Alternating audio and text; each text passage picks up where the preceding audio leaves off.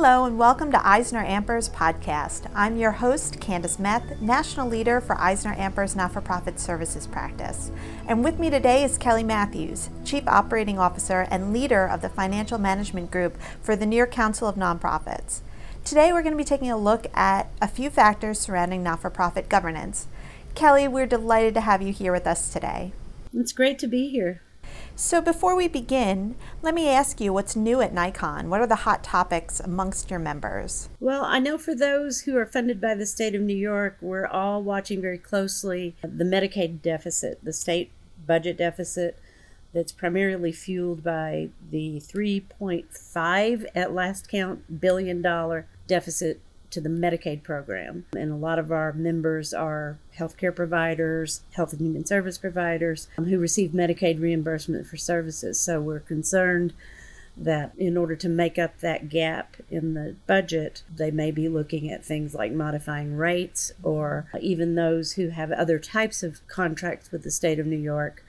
We're worried that the state might start looking for pots of discretionary money that fund other kinds of services and pull those back. So we're watching that very closely. And, mergers and affiliations, that's something that NYCON has been doing for a long time. And we're seeing more and more folks asking us about exploring merger, about exploring affiliation with like organizations in a similar community, or even statewide. No, those are two really important issues. I think with the lesson we want to see is whether nonprofits are going to have to scale back the services that they provided, much needed services in the community.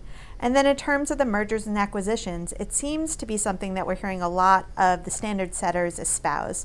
Even the IRS is encouraging organizations to consider fiscal sponsorships rather than filing a 1023 to set up their own exempt organization. Absolutely. We've been a provider of fiscal sponsorship services through one of our subsidiaries, Innovative Charitable Initiative, since 1998. Wow. And we get a lot of requests for that, which is, you're exactly right, a great step to take before creating a new nonprofit when you're not quite sure what the environment holds out there. There may be somebody else doing what you're thinking of doing. Yeah. Right. Yeah, sure. We always say we're stronger together. Right? Absolutely. Yeah. So governance is always a central theme within the sector. Is there any particular policy, such as conflict of interest, compensation, cybersecurity, where nonprofits that you work with are having a particularly tough time?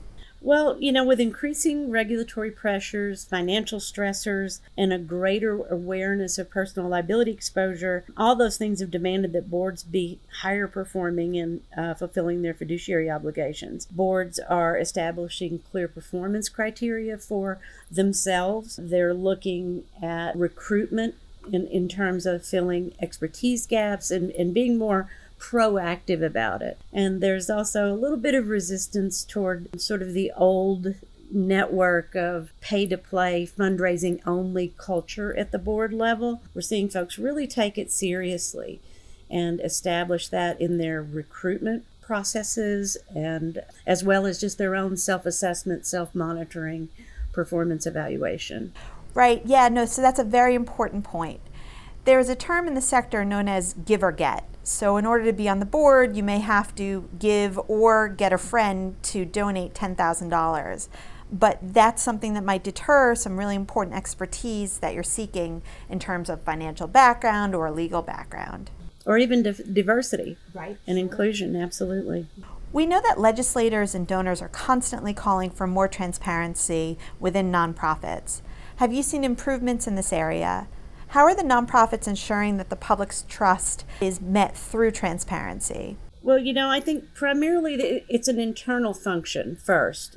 Transparency for transparency's sake is something we're a little reluctant to get behind, but if you're trying to be transparent to the public, yet the board of directors doesn't have an understanding of information that's being provided, or even in terms of an organization's very strong executive committee that holds a lot of information and doesn't share it even with the rest of the lay board members. We see that sometimes in particularly really large organizations. But I think, we were discussing it earlier, Candace, but I think education is key. Folks don't know what they don't know. So asking somebody who's on a board of directors or even a senior leader at a nonprofit organization to be transparent when they don't really know what the whole animal looks like. So it starts with education. It starts with being transparent internally, making sure everybody has the same language, the same perspective, and then being transparent to the broader public. Right. So it sounds like conflict of interest is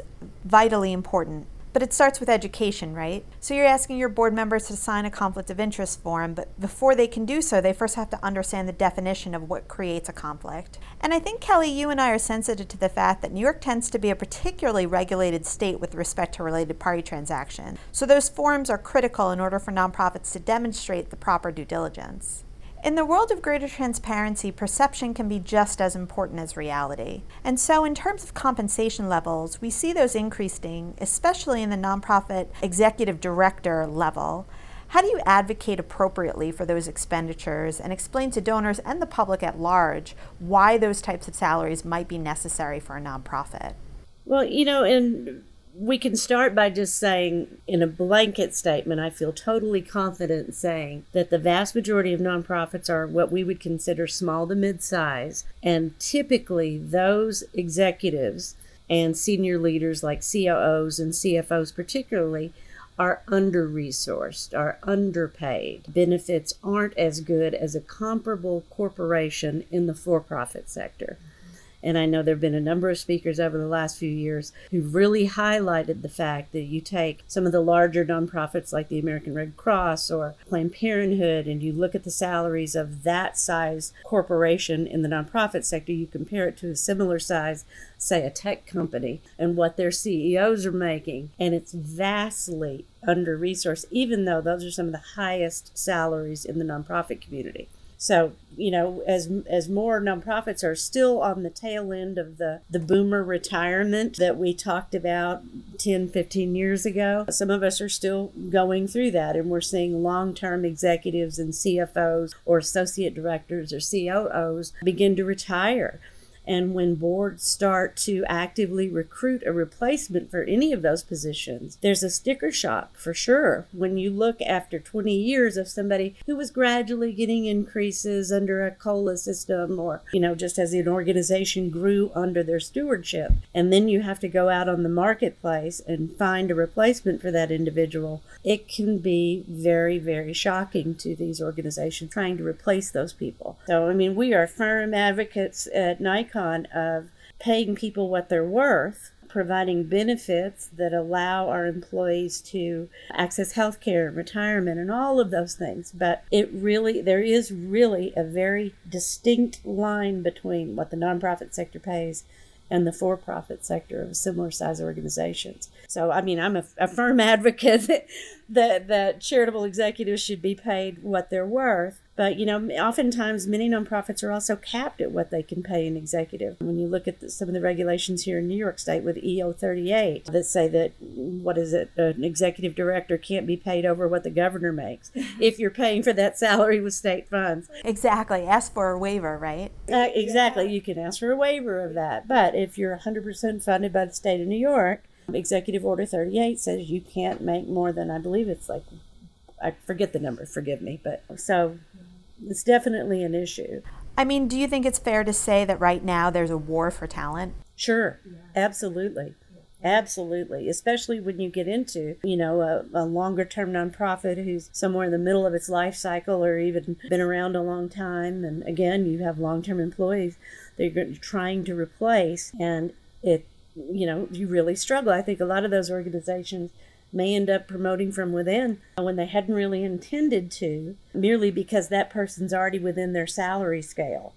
And, they go out and do searches, or they start planning for a search a year, 2 years, 3 years down the road, and still are struggling with how are we going to pay for that replacement. Right, sure. And the IRS has that new question on the 990 that asks about compensation over $1 million.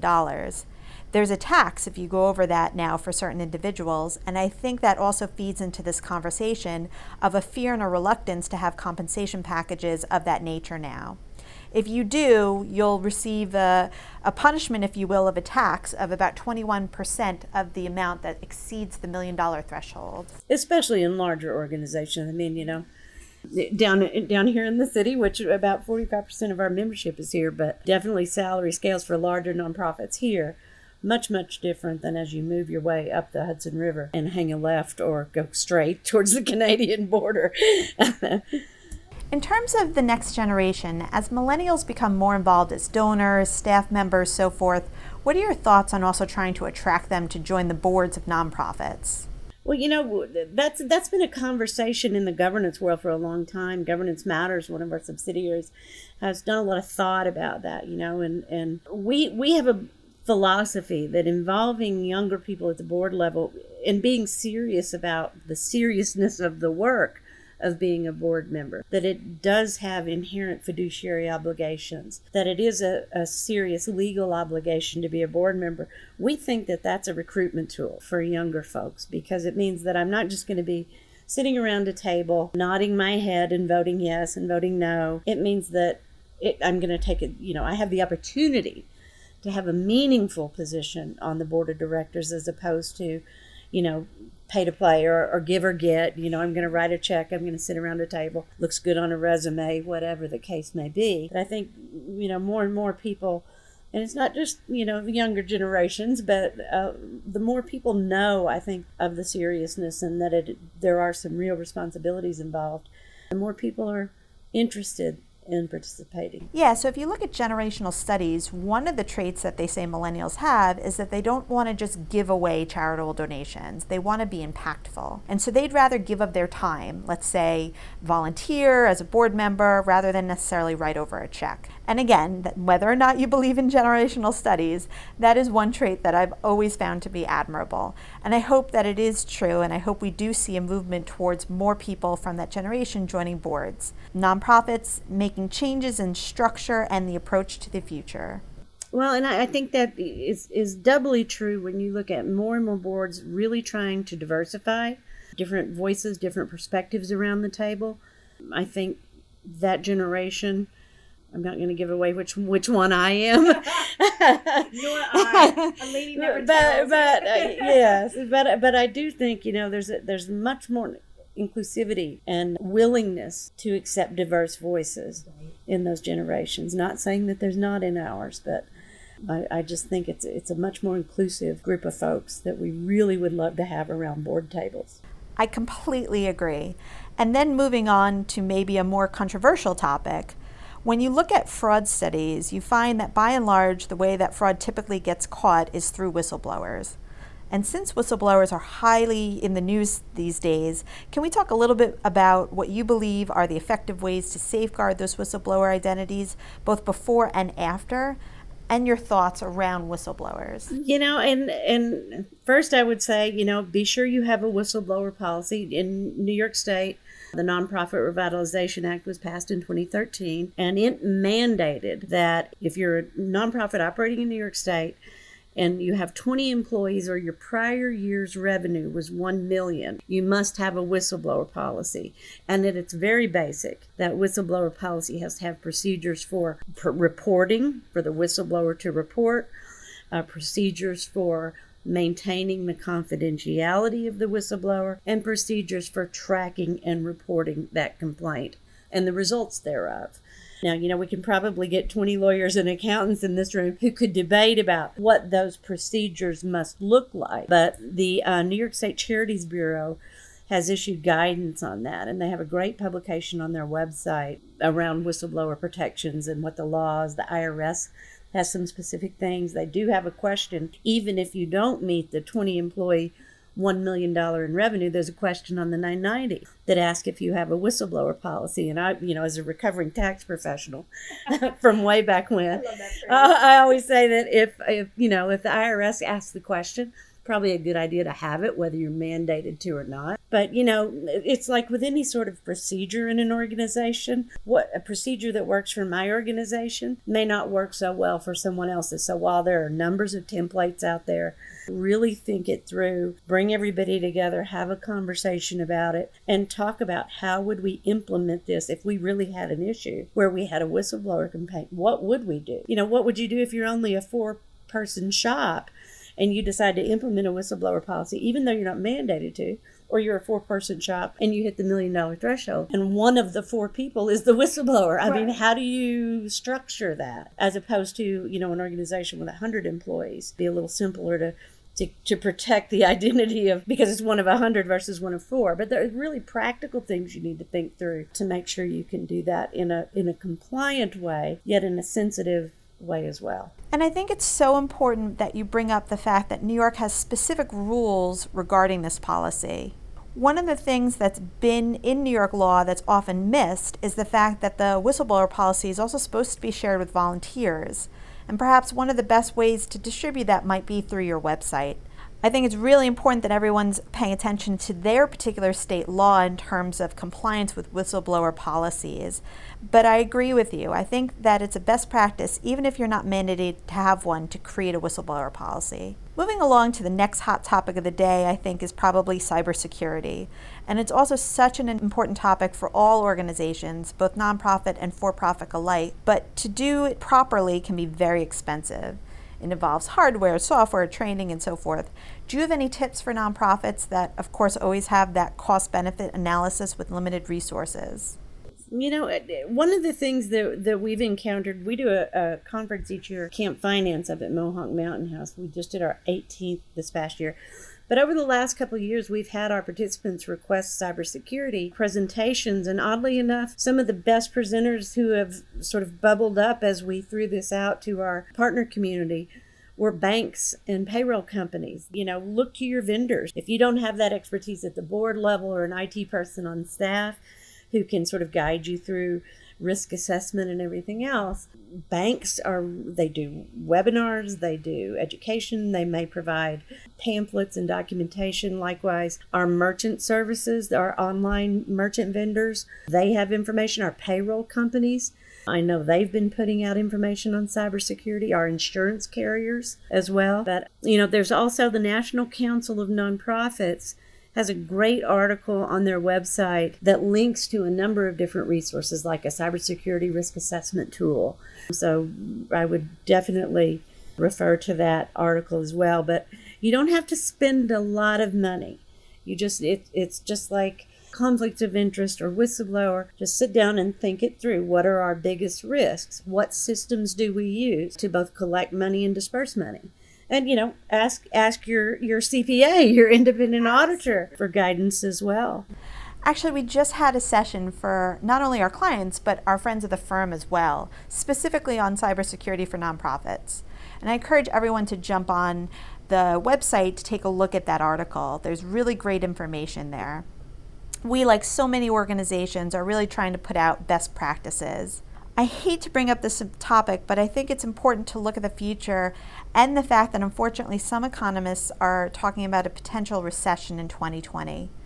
We certainly hope that's not the case, but what do you think nonprofits should do to get prepared, and any tips you might have for achieving sustainability in the future? Our organization does a lot of strategic planning services for organizations, and folks tend to look out 3 to 5 years very aspirationally and with vision, which we want everybody to do. Don't lose the aspiration, don't lose the vision, and thinking big. If I always ask folks from a financial perspective, if someone were standing here with a checkbook with no limit and we're ready to write you a check, what would you ask for?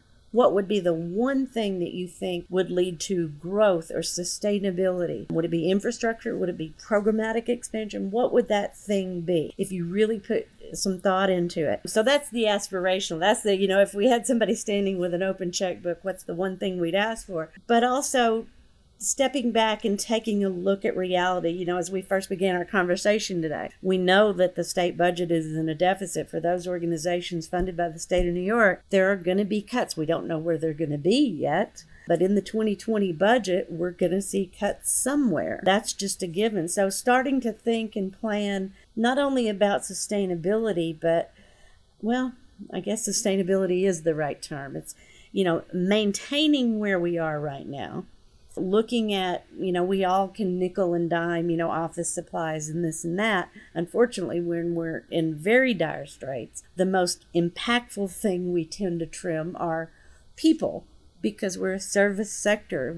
That's our largest expense item always. But thinking realistically about what our future holds and planning for the what ifs. We do a lot of work on budgeting with our members and nonprofits. We always think, well, what's the best case scenario? What's the worst case scenario?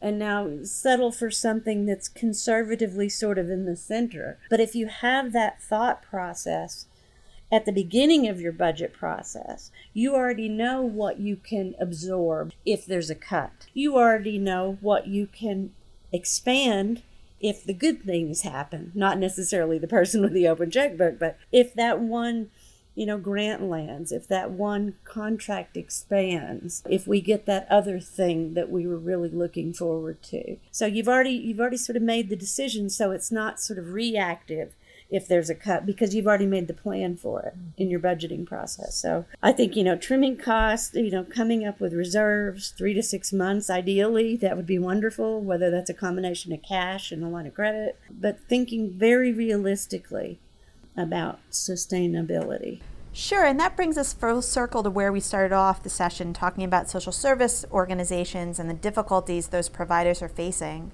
I know one of the concerns with the change in tax legislation was whether or not nonprofits were going to feel the effects of people choosing to take the standard deduction rather than itemize and give away charitable donations. And it does take some time for all that data to come in, but what are you seeing from the sector? Are your members being particularly hit by that change in tax legislation, and whether or not it causes people to change how they approach their philanthropic efforts? The jury's still out, I think, and you're right, because we don't. I know that I work for a nonprofit, but I'm also a donor. To the extent I can. I'm an animal lover. I rescue animals. I'm a gardener. Your standard tree hugger, that would be me.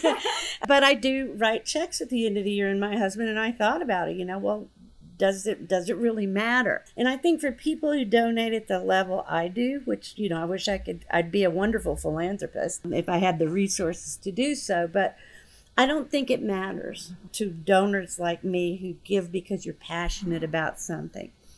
It may matter for the people who are donating purely for the tax write-off. And we just don't know the impact of that. I think we're going to know as of December 31st. Right.